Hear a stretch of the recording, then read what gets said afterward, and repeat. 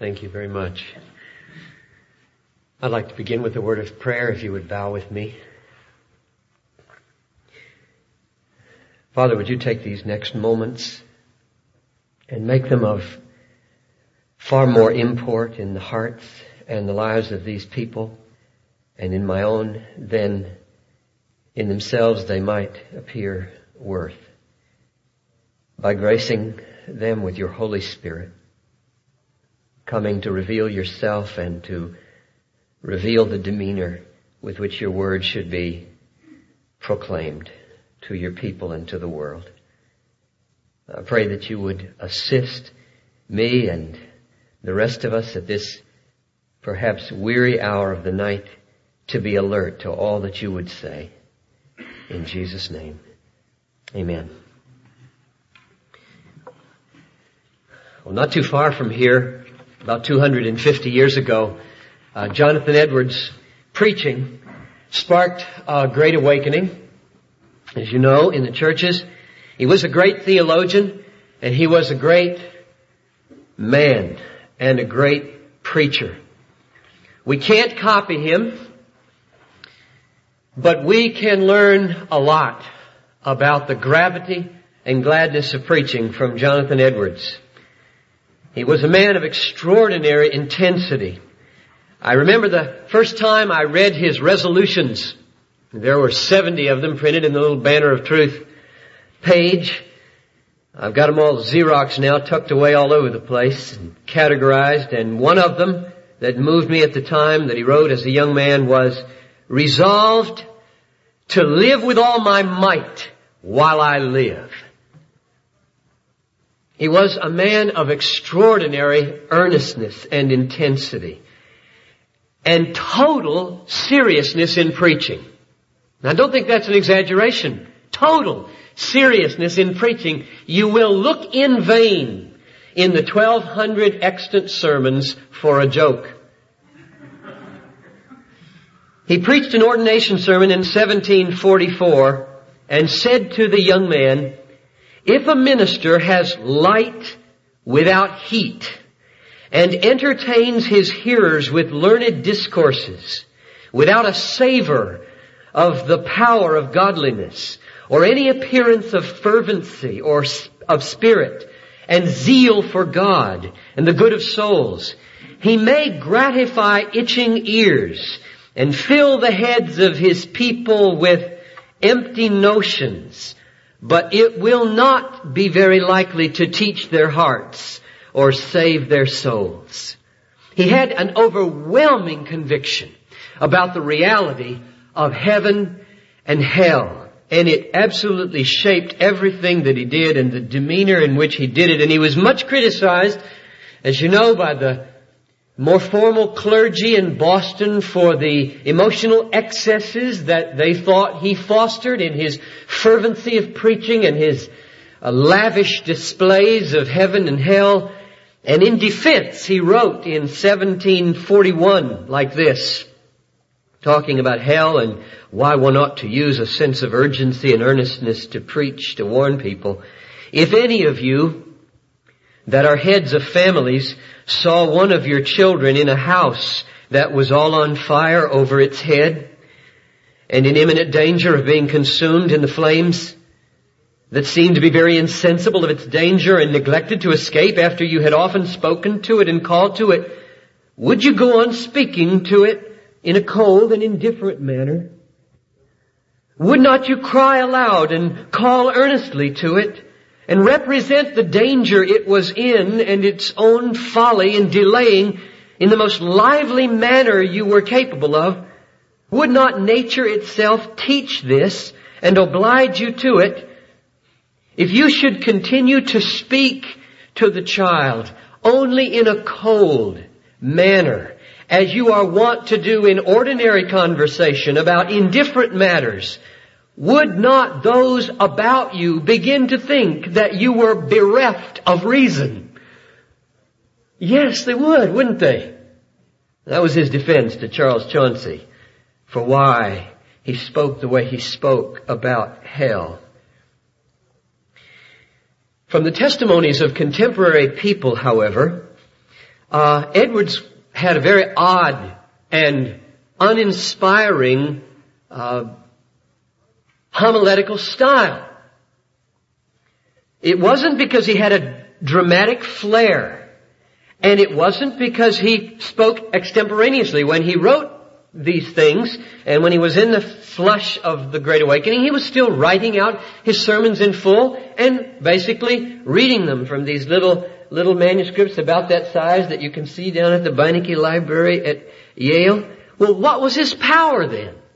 Wherein consisted the successfulness of this preacher? Sereno Dwight, who gathered together his memoirs, lived the generation after he died, said this: one of the positive causes of his great success as a preacher was the deep and pervading solemnity of his mind. He had at all times a solemn consciousness of the presence of God. This was visible in his looks and his demeanor. It obviously had a controlling influence over all his preparations for the pulpit and was most manifest in all his public services.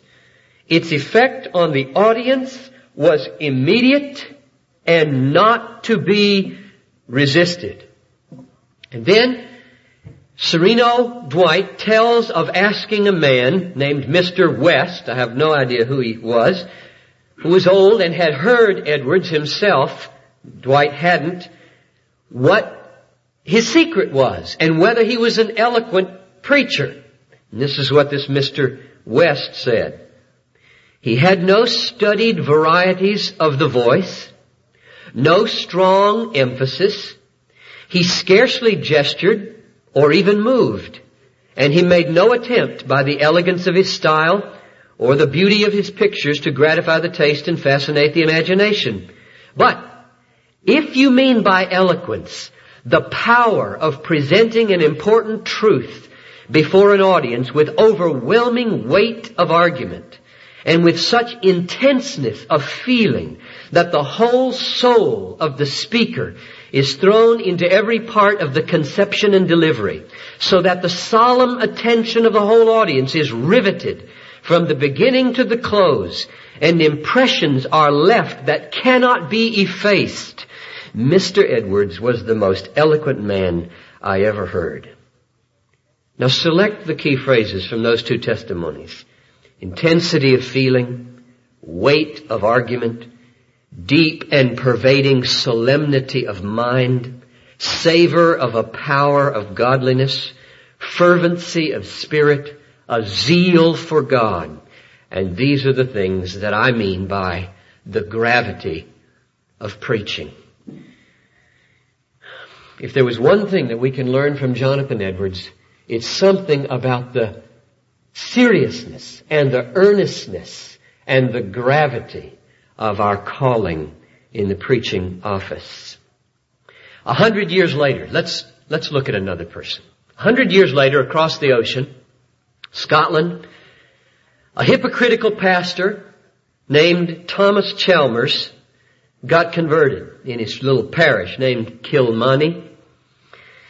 He became a tremendously powerful force among the evangelicals for world missions. In fact, I commend very highly the little book, The St. Andrew's 7.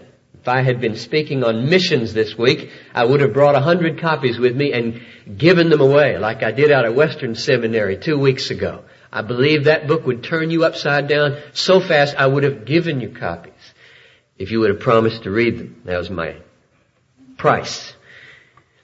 Well, Chalmers is one of the St. Andrew's 7. The other 6 are missionaries to India, except for the 18-year-old who died after he had 2 volumes of memoirs written. He had a tremendous impact on world missions. He had a tremendous impact on the church from his pastorate in Glasgow and then his 2 professorships in St. Andrews and Edinburgh. His fame as a preacher spread far and wide. Why? Well, James Stewart describes his preaching like this. He preached with a disconcertingly provincial accent, with an almost total lack of dramatic gesture, tied rigidly to his manuscript with his finger, following the written lines as he read. Andrew Blackwood, in his book on the Protestant pulpit, describes him like this. He was in bondage to his manuscript and used long sentences. Well, what made this man so powerful and life-changing for so many people?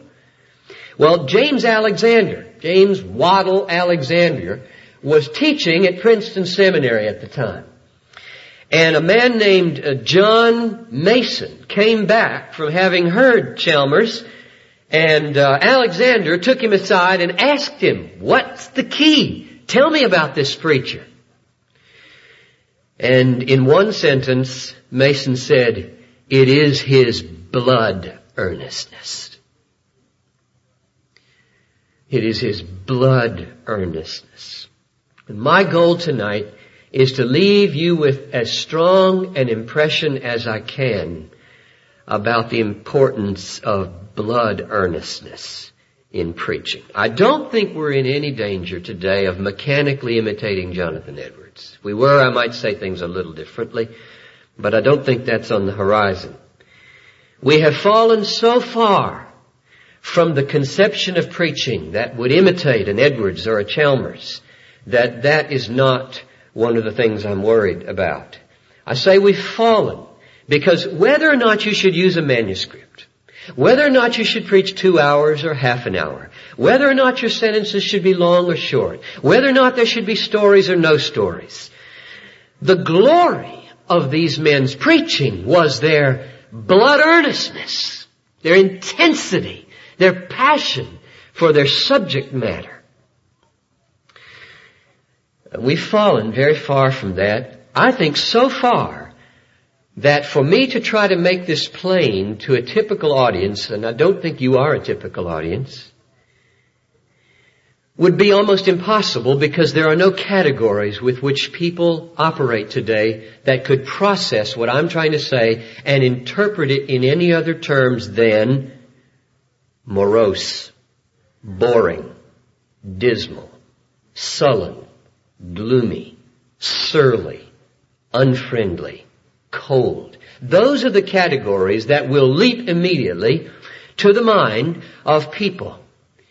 And if you in your churches labor with intensity to create a holy hush across the congregation, you can bank on it, you will be criticized as cultivating an unfriendly and cold church. Because most people simply have had no experience of the kind of gladness I'm going to talk about tonight that flows from a massive conception of the greatness of God and the glory of His grace and the atmosphere of holiness. And all they can imagine is that the absence of chatter in the congregation means the presence of stiffness, awkwardness, and unfriendliness. And those are the only categories with which they can interpret what might happen if a holy hush fell upon the people of God in a momentous moment of gravity. And so they strive for gladness, which they ought to do, through the only categories they have, namely lightheartedness and chipperness and talkativeness. And pastors, by and large, have absorbed this view, this narrow view of gladness and friendliness in the churches, and they cultivate it across the land with a pulpit demeanor and a verbal casualness that make blood earnestness, like Chalmers, or the pervading solemnity of a Jonathan Edwards, unthinkable, absolutely out of the question. And the result is a preaching atmosphere and a preaching style that is plagued by triviality and levity and carelessness and flippancy and a general spirit that nothing of any eternal import is going to happen here this morning. So my thesis is this. Gladness and gravity should be woven together in the life of a preacher and his preaching in such a way that The careless should be sobered, and the saints should have their burdens sweetened. Now, I choose the word sweetened to avoid certain connotations and to create certain others. To avoid the connotations of glib, petty attempts to stir up a happy feeling in the congregation, and to connote something very deep that is laced with gravity. Another way to state the thesis would be this: love for people does not make light of weighty matters, hence gravity. And love for people does not commend an obedience that is not supported by the strength of joy, hence gladness. You know, when Jesus said of the lawyers, "You load men with burdens hard to bear," it's the next sentence that's just as important. And you don't lift one finger to help them. And of course, Jesus' alternative was Matthew 11:28. "Come to me, all you who labor and are heavy laden, and I'll give you rest. Take my yoke upon you and learn from me. For my yoke is easy, and my burden is light." And that's not because obedience is simple. The way that leads to life is hard, and few there be that find it.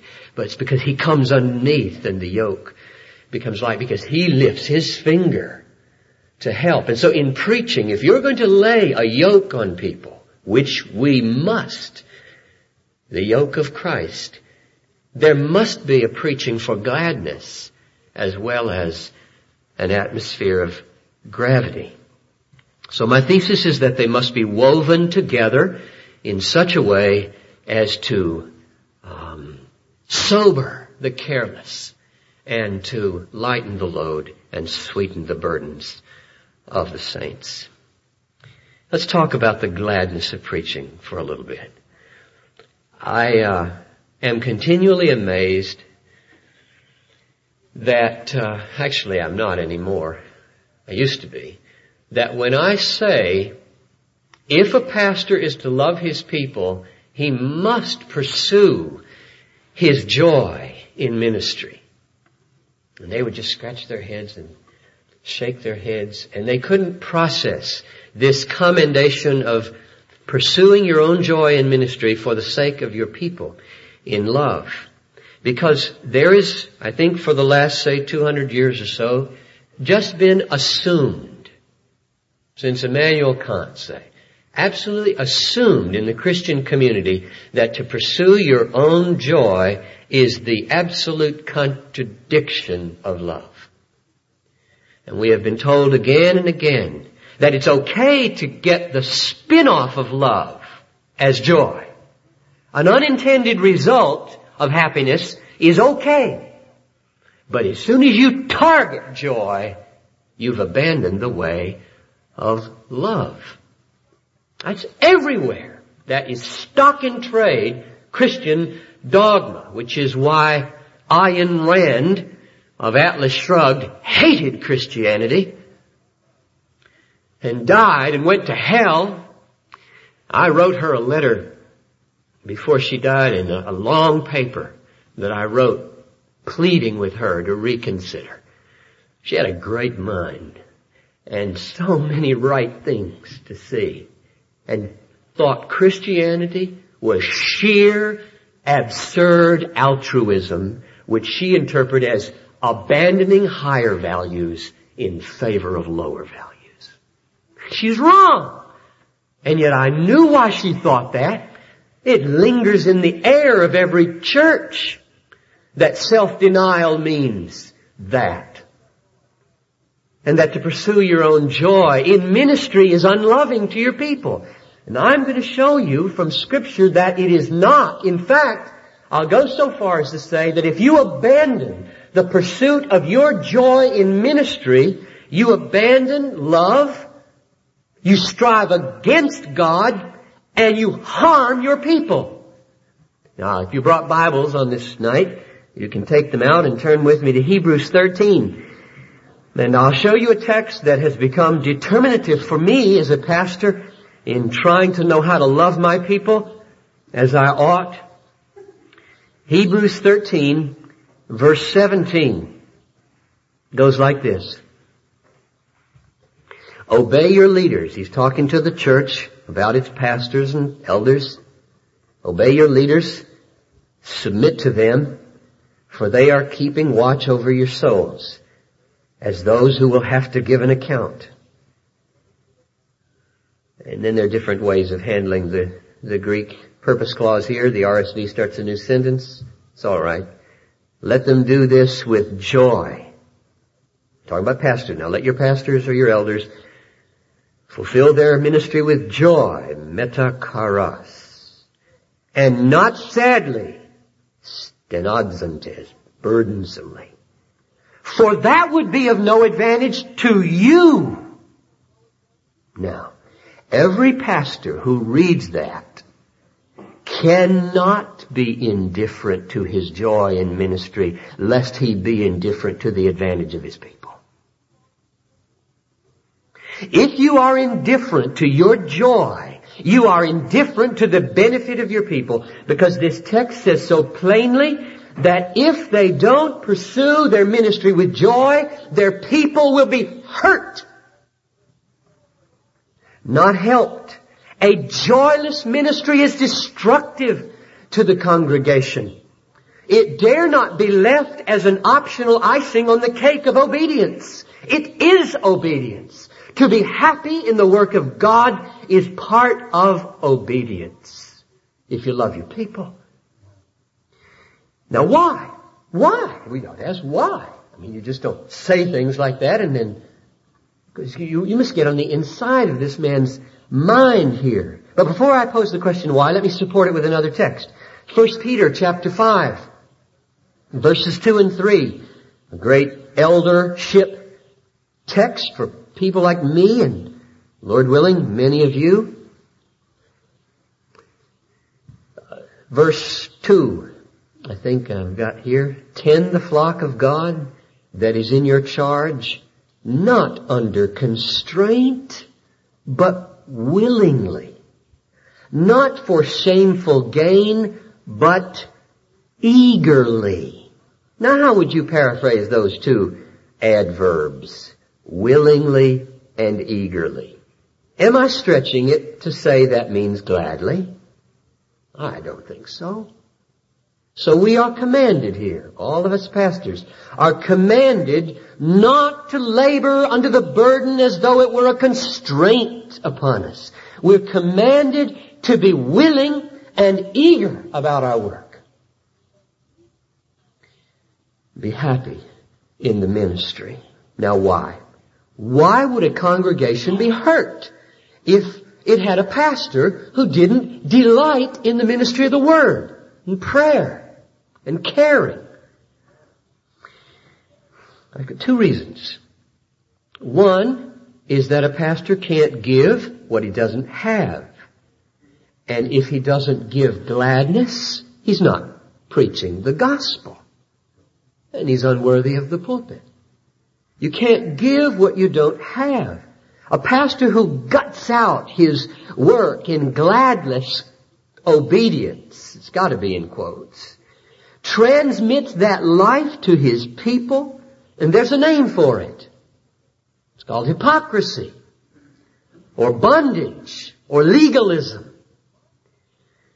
Not the freedom of the easy yoke and the light burden. Can you hear Handel's music?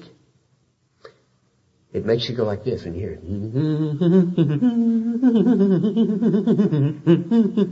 I remember just listening to that hour on end in Germany. Because the music says the message so well. His yoke is easy and his burden is light. The music flies like the pastor should fly. Here's the second reason why you will hurt your people if you're not happy in the work and in your preaching. You can't glorify God if you're not happy in His service. You can't make God look glorious if knowing and serving Him is burdensome. That's the point of 1 John 5, verses 2 to 4, which we won't take time to look at. A bored and unenthusiastic tour guide in the Swiss Alps is a dishonor to the mountains, a contradiction to the cliffs. So, Phillips Brooks, 100 years ago here in Boston, is absolutely right when he said, it is essential to the preacher's success that he should thoroughly enjoy his work. Its highest joy is in the great ambition that is set before it, the glorifying of the Lord and the saving of souls of men. No other joy on earth compares with that. As we read the lives of all the most effective preachers of the past, or as we meet the men who are powerful preachers of the Word today, we feel how certainly, how deeply the very exercise of their ministry delights them. So the gladness of preaching is biblically essential if you would love men and glorify God. And what I'm trying to get across this week is those are the two aims of preaching, to make men glad in God to His glory. You must be happy. But there is a world of difference between the glib smiles and jokes of contemporary pastoral leadership and the joy of a Jonathan Edwards. And one of the reasons there is because the strands of joy are not woven together with the strands of gravity that you find in this man. Listen to this quote from Edwards' Religious Affections. I think if I had to choose one passage from the Religious Affections that was my favorite, it would be this one. All gracious affections. Now, even that language is another language. How shall I paraphrase? All emotions given by the Holy Spirit. Something like that. All gracious affections are a sweet odor to Christ, and that fill the soul of a Christian with heavenly sweetness and fragrancy, are broken-hearted affections. The desires of the saints, however earnest, are humble desires. Their hope is a humble hope. Their joy, even when it is unspeakable and full of glory, is a humble, broken-hearted joy. Isn't that great? A humble, broken-hearted joy. There is something about the sheer weight of my sin, about the sheer holiness of God, and the momentousness of our calling that should give a fragrance of weight and humility and brokenness to all that we say in the pulpit. Now, why stress gravity if we have seen that gladness is so essential to success in the ministry? Aren't we striving against ourselves here if I devote the rest of this talk now to gravity, earnestness? And let me give the reason and then move through an explanation and defense of it, and then close with about 7 suggestions for how to cultivate a biblical interweaving of gladness and gravity in your ministry. The reason that I think gravity must be stressed and is essential is that preaching is God's appointed way or appointed means for the conversion of sinners, for the reviving of the church, and for the preserving of the saints. And therefore, at each one of those 3 stages, heaven and hell are at issue. And heaven and hell are the greatest realities in the world. And the stakes are simply terrible every time you undertake to preach the Word of God. The salvation of souls. 1 Corinthians 1:21. Since in the wisdom of God, the world did not know God through wisdom, it pleased God through the folly of preaching to save those who believe. It pleased God through the folly of preaching to save those who believe. God saves people everlastingly through the ministry of preaching. And that's awesome. To think that on a Sunday morning, through the ministry of the word of a human being, someone would pass from darkness to light, from death to life, from heaven-bound destruction to, did I say heaven?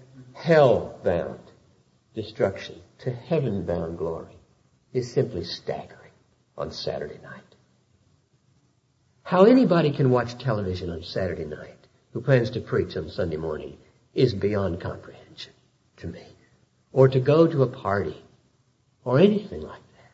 I mean, the things that are at stake in a few hours are so momentous that to gather yourself away from the mammoth influences of the world, the flesh, and the devil, and to try to get in close enough to God so that you are purged at least partly and brought into a frame of mind and heart that is worthy of the momentousness of the occasion. Paul, when he thought about this, said, "We are the aroma of Christ to God among those who are being saved and among those who are perishing. To the one a fragrance from death to death, and to the other a fragrance from life to life. Who is sufficient for these things?" He just was struck with awe that in his own ministry, the word and his own demeanor created an aroma which for some would catch their gracious olfactory nerves and lead them to glory. And for others it would be reprehensible and send them to destruction. And as Paul moved through the Mediterranean world like a cloud of the aroma of God, he saw people falling away on the sides. It's just awesome what this man felt about his ministry and what Jonathan Edwards and Thomas Chalmers and the like felt in their blood earnestness. If a person is not made earnest and grave by this fact that people are saved through preaching, then the congregation will learn unconsciously that not much is at stake on Sunday morning. And therefore, it's a social gathering. You get a little lecture about religious things, and the whole atmosphere is fairly chatty and homey and friendly and insignificant.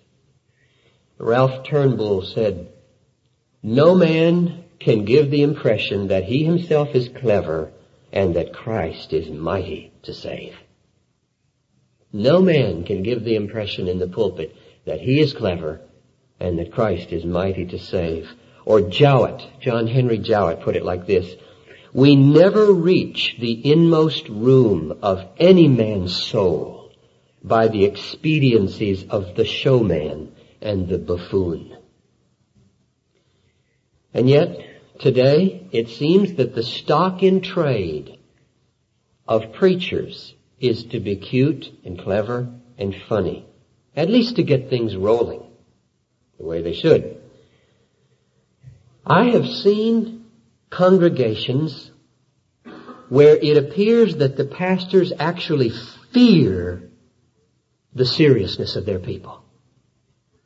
I have seen a holy hush fall upon a church in a moment of truth and watched pastors, as though not knowing what to do, break it with a pun or a witticism, as though they are utterly out of their element at that moment.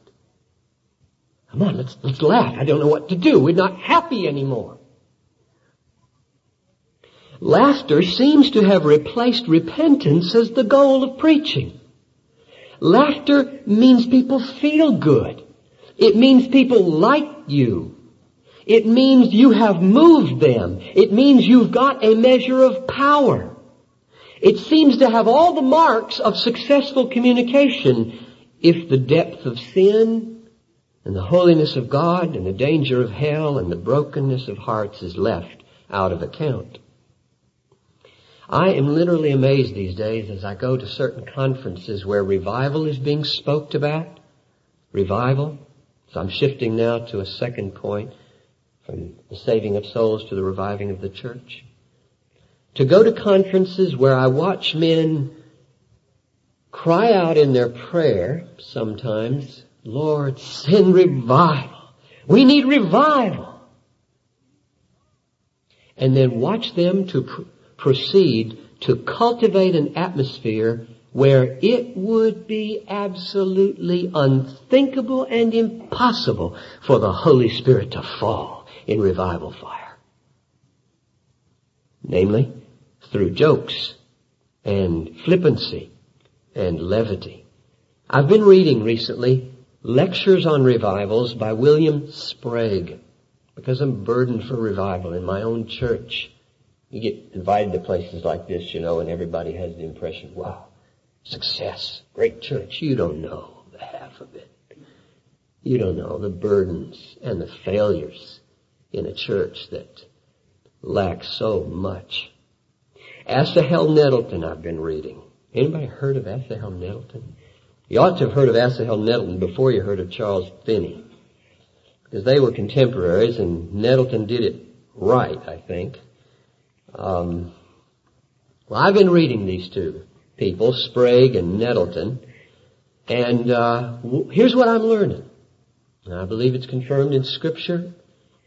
Both of them teach that before and as a part of every deep and abiding spiritual awakening, God sends into a community a sense of spiritual seriousness upon the people. Let me quote from Nettleton's memoirs. Fall of 1812, South Salem, Connecticut.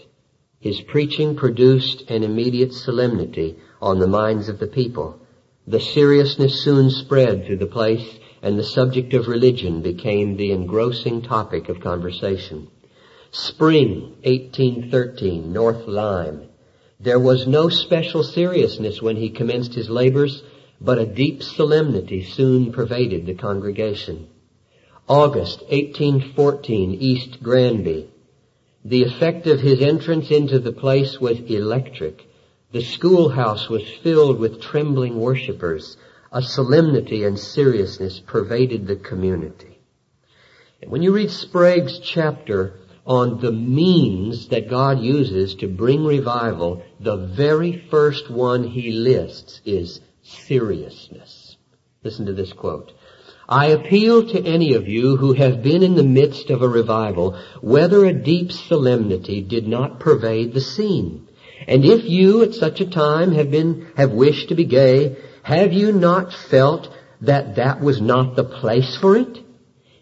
It were worse than preposterous to think of carrying forward such a work by any means which are not marked by the deepest seriousness, or to introduce anything which is adapted to awaken and cherish the lighter emotions, when all such emotions should be awed out of mind. All ludicrous anecdotes and modes of expression and gestures and attitudes are never more out of place than when the Spirit is moving upon the hearts of a congregation. Everything of this kind is fitted to grieve him away, because it directly contradicts the errand on which he has come, namely, the convincing of sinners of their guilt and the renewing of them to repentance. And in spite of this historical evidence and manifest common sense, you find all over the place people bemoaning the absence and the withholding of revival conjoined with levity. It's a strange thing. It's a strange thing in my tradition. Levity, that's a good negative word. And I want to contrast it with something positive lest you get a wrong impression. And I'm going to use Spurgeon as an example of robust humor, which is not negative, though it can be misused. Spurgeon used humor to great effect. Some have thought him a funny preacher. That's not the case, according to Robertson Nicoll, who read all 63 volumes of the Metropolitan Tabernacle Pulpit. Robertson Nicoll said of Spurgeon 3 years after he died, evangelism of the humorous type may attract multitudes, but it lays the soul in ashes and destroys the very germs of religion. Mr. Spurgeon is thought by those who do not know his sermons to have been a humorous preacher. As a matter of fact, there has been no preacher whose tone was more uniformly earnest and reverent and solemn. Spurgeon is especially helpful here because he had a deep appreciation for the proper place of laughter and humor. He said to his students, and I recommend so highly, Lectures to His Students by Charles Spurgeon. Get it and read it. It was the first book I read after becoming a pastor and found it tremendously helpful. Especially the chapter, this is a parenthesis, especially the chapter called The Minister's Fainting Fits,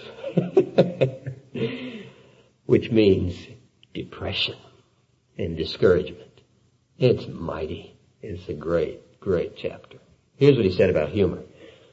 We must conquer, some of us especially, and he means himself here, we must conquer, some of us especially, our tendency toward levity. Now, I'd love to say this in the annual meetings of certain conferences I go to. We must conquer our temptation toward levity. A great distinction exists between holy cheerfulness, which is a virtue, and that general levity, which is a vice. There is a levity which has not enough heart to laugh, but trifles with everything. It is flippant, hollow, unreal. A hearty laugh is no more levity than a hearty cry. And surely it's a sign of the age that pastors today are far more adept at humor than they are at tears. The Apostle Paul in Philippians 3:18 says, of sinners, of whom I tell you with weeping, they are enemies of the cross of Christ, whose end is destruction and who mind earthly things. And unless we can recover that weeping, there never will be a revival, and there never will be any abiding renewal in the churches.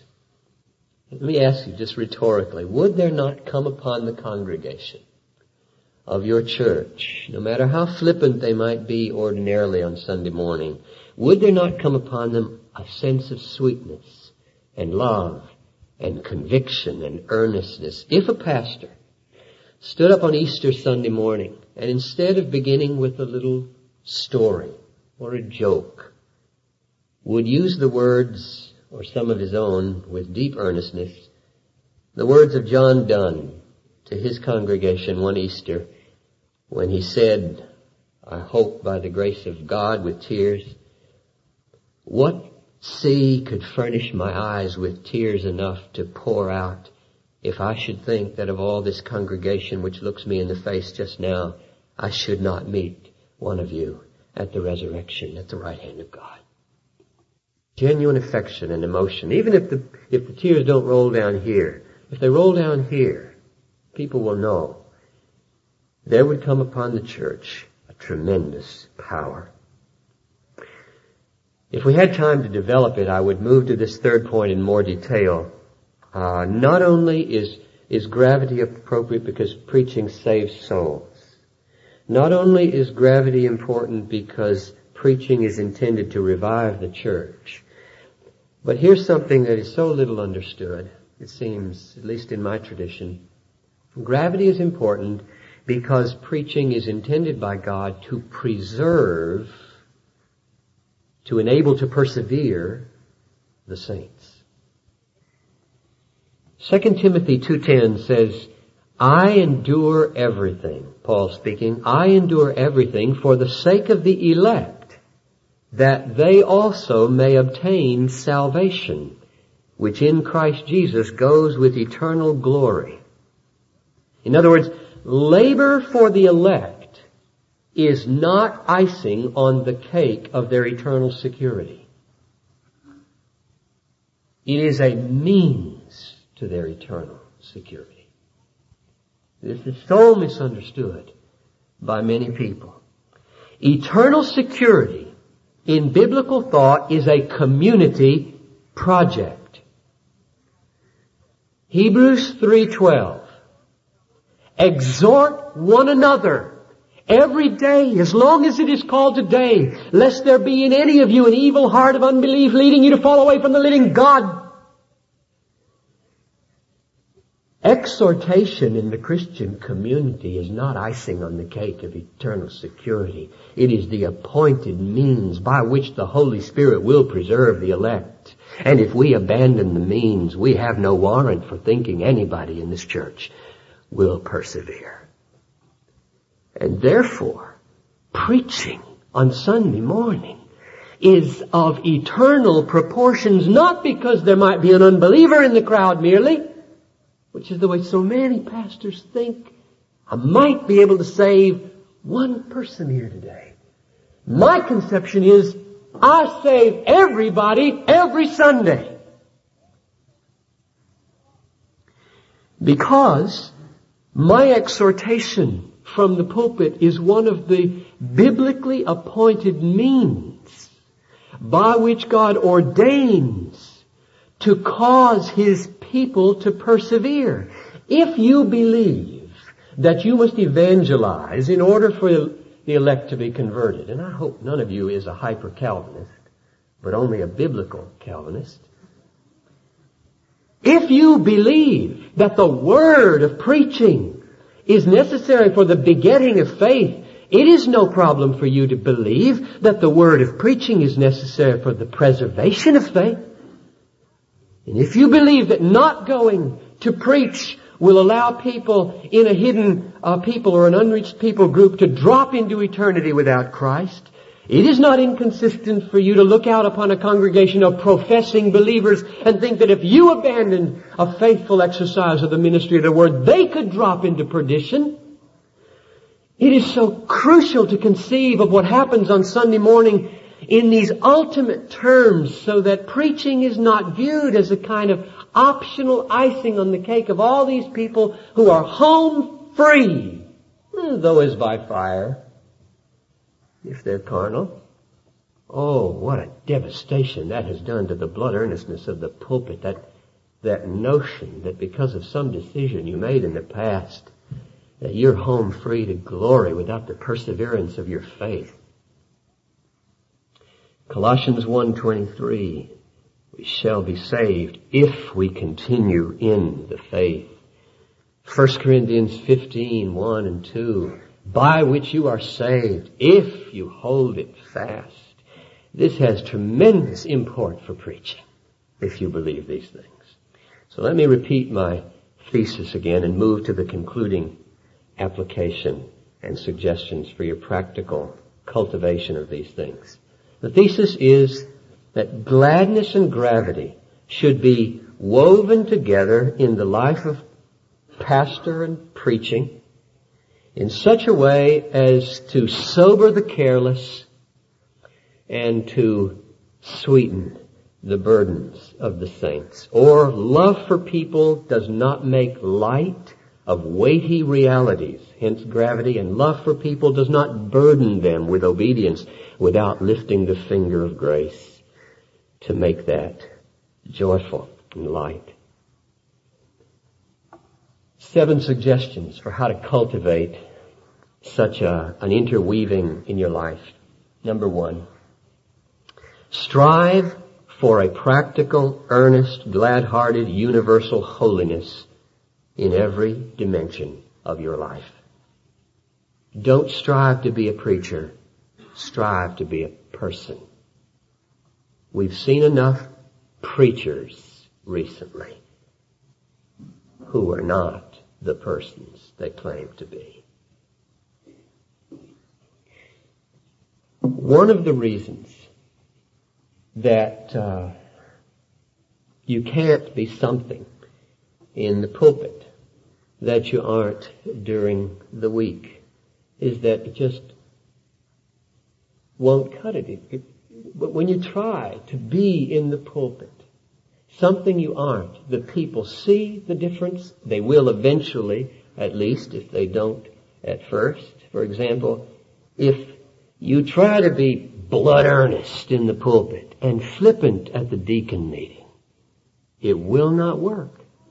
If you try to be solemn and somber in the pulpit and are Mr. Flip and glib at the dinner meetings, something will be ajar in the life of your people. There needs to be a universal striving to be a kind of person that weaves together a gladness and a gravity that the people can kind of smell as the aroma of God. Universal holiness, not just pulpit demeanor. Number 2, make your life and especially your study a life of constant communion with God. Constant communion with God. And I say especially your study.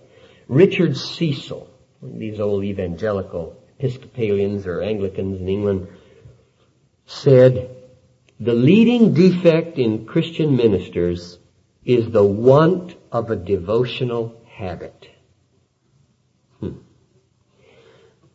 We are called to the ministry of the Word and prayer, according to Acts 6. Without prayer, the God of our studies will be the unfrightening and insipid God of academic gamesmanship.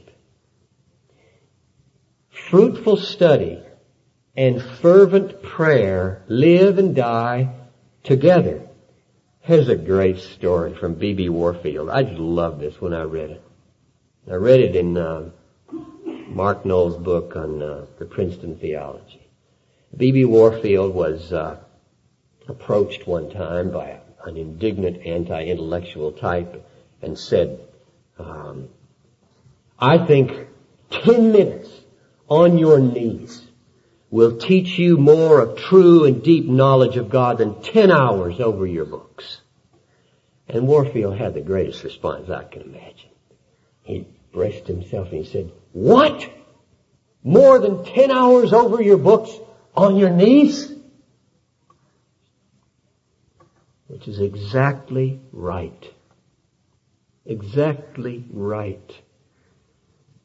The same should be true of the preparation of your sermons. Cotton Mather's rule was so good, and I chastise myself again and again for how incredibly vulnerable I am to the spirit of prayerlessness in the preparation of sermons. And therefore, Cotton Mather's rule, I commend it to you. His rule was to stop at the end of every paragraph that he wrote and to pray and examine himself and fix his heart on some holy impression of his subject. And I get rolling in my sermons. I'm flipping around in commentaries in the Bible and I'll realize 2-3 hours into this, I haven't talked to God or asked His help at all in the framing of a sentence, in a logical link, in the choice of an illustration. He's gone. He's just out of mind. I'm churning out my sermon. That's awful. I want so bad to live in the constant communion of God as I write or outline or note my sermons. Suggestion number 3. That was maintain a constant communion with God. Number 3, read books that are written by men and women who bleed Bible. That's what Spurgeon said of Bunyan. You prick him anywhere and he bleeds Bible. By people who bleed Bible and who are in blood earnest about the truths that they talk about. Find some books like that.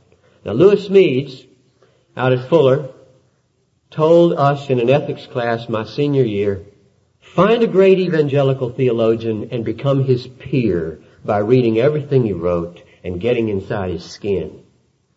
I thought that was a great idea. And so I've read Jonathan Edwards almost every month for the last 17 years. And I suppose I could. It would be hard to overstate the impact of that man's life and writings upon my own heart and mind. And through him, to find my way to Calvin and Luther and Bunyan and Burroughs and Bridges and Flavel and Owen and Charnock and Gurnall and Watson and Sibbs and Ryle and others. These are the sorts I mean by men who bleed Bible and are in blood earnest about what they talk about. Read them because they will shape you. If you read bland stuff, you will feel bland at the end of the book. Number 4. Contemplate death frequently. It's absolutely inevitable for every one of you in this room. And I serve a church with a lot of old people. At the end of every year, in our annual report, we list the people who've died. That number is invariably between 12 and 15 for the last 7 years, so that as I stand before the church and read the names, I just look out over them and I say, which 12 of you will not be here next year? There will be 12 gone. It's never failed. Edwards, in his resolutions as a young man, said things like this: resolved to think much on all occasions of my dying and of the common circumstances which attend death. Number 55, resolved to endeavor to my utmost so to act as I can think I should do if I had already seen the happiness of heaven and the torments of hell. I can't imagine anything more fruitful in a life than to let your imagination be engaged, to put yourself on your hospital bed with terminal cancer, with your family gathered around in the last days of your life, and ask yourself what you would regret. And if you're pastors, you won't have to use your imagination very hard because you would have been there and listened. And you know that the things you would regret you should avoid, and the things that we'd have longed for you should start doing. And the meditation upon your death is one of the great powers of changing your life into earnestness and seriousness. Every time I do a funeral, and I've done more funerals now than most pastors do in a lifetime. I did a funeral every 3 weeks for the first year and a half of my ministry because of the kind of church I took. Every time I sit behind a coffin in a funeral home or in the church, I picture myself in that coffin, or my wife, or my son Karsten, or Benjamin, or Abraham, or Barnabas, and the tears generally roll down my cheek, and because I don't sometimes even know these older people, or people who are associated with our church. But the tears roll down my cheek as my imagination lets myself take leave of my family, or one of them take leave for me, and I try to think what life would be like. And you become serious. There's nothing like terminal diseases and death to cause the fog of triviality to be blown away from your life. I mean, death has a way of clearing the air remarkably. Don't run from it in the ministry. Let your mind dwell on your own dying and reflect upon the dying of others so that you will know that this all-important reality is serious and makes everything leading up to it serious. Suggestion number 5.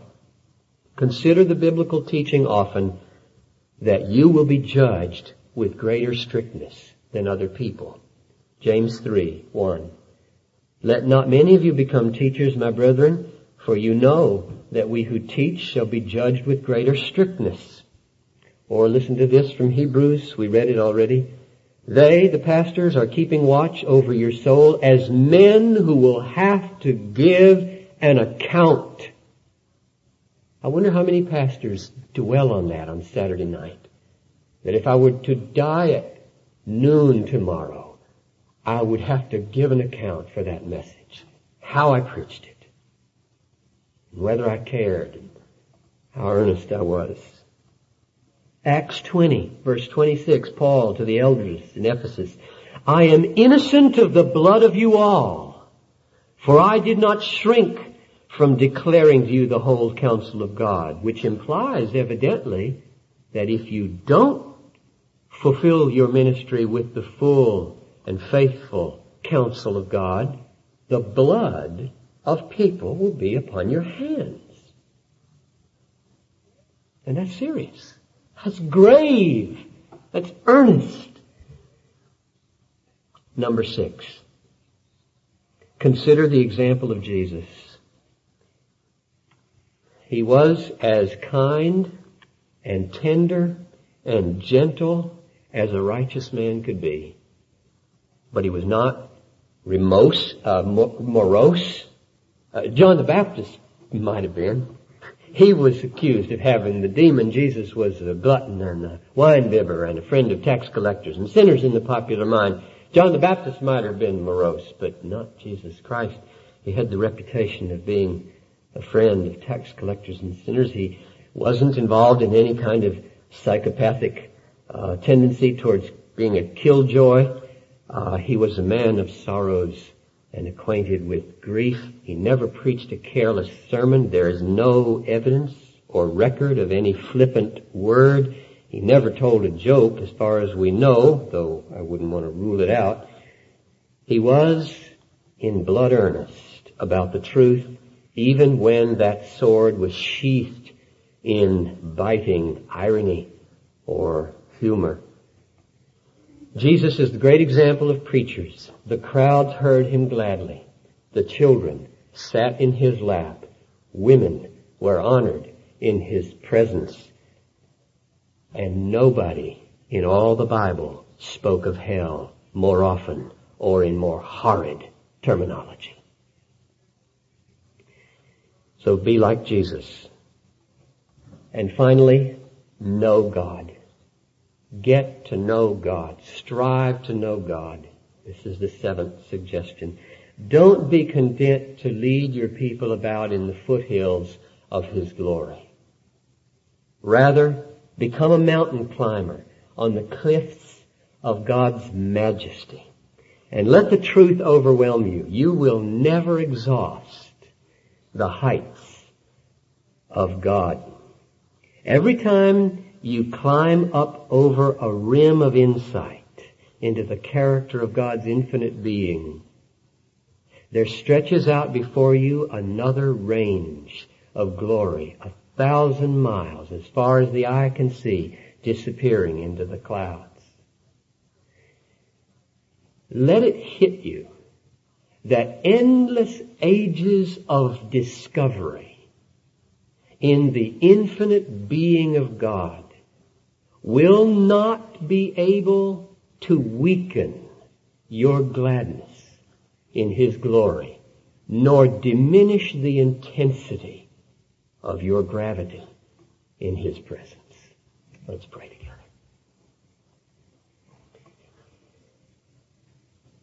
Father in heaven, I just pray so earnestly now that you would teach us the proper mingling of gladness in your grace and gravity under the holiness of your glorious majesty. I pray that you would grant us to tremble at your word and to go forth leaping like calves from the stall. And I pray that you'd help us preach with a demeanor and with a form and a content that corresponds to the great aims of preaching, the glory of your name and the gladness of your people. And I ask it in the name of your Son and our Lord, Jesus Christ. Amen.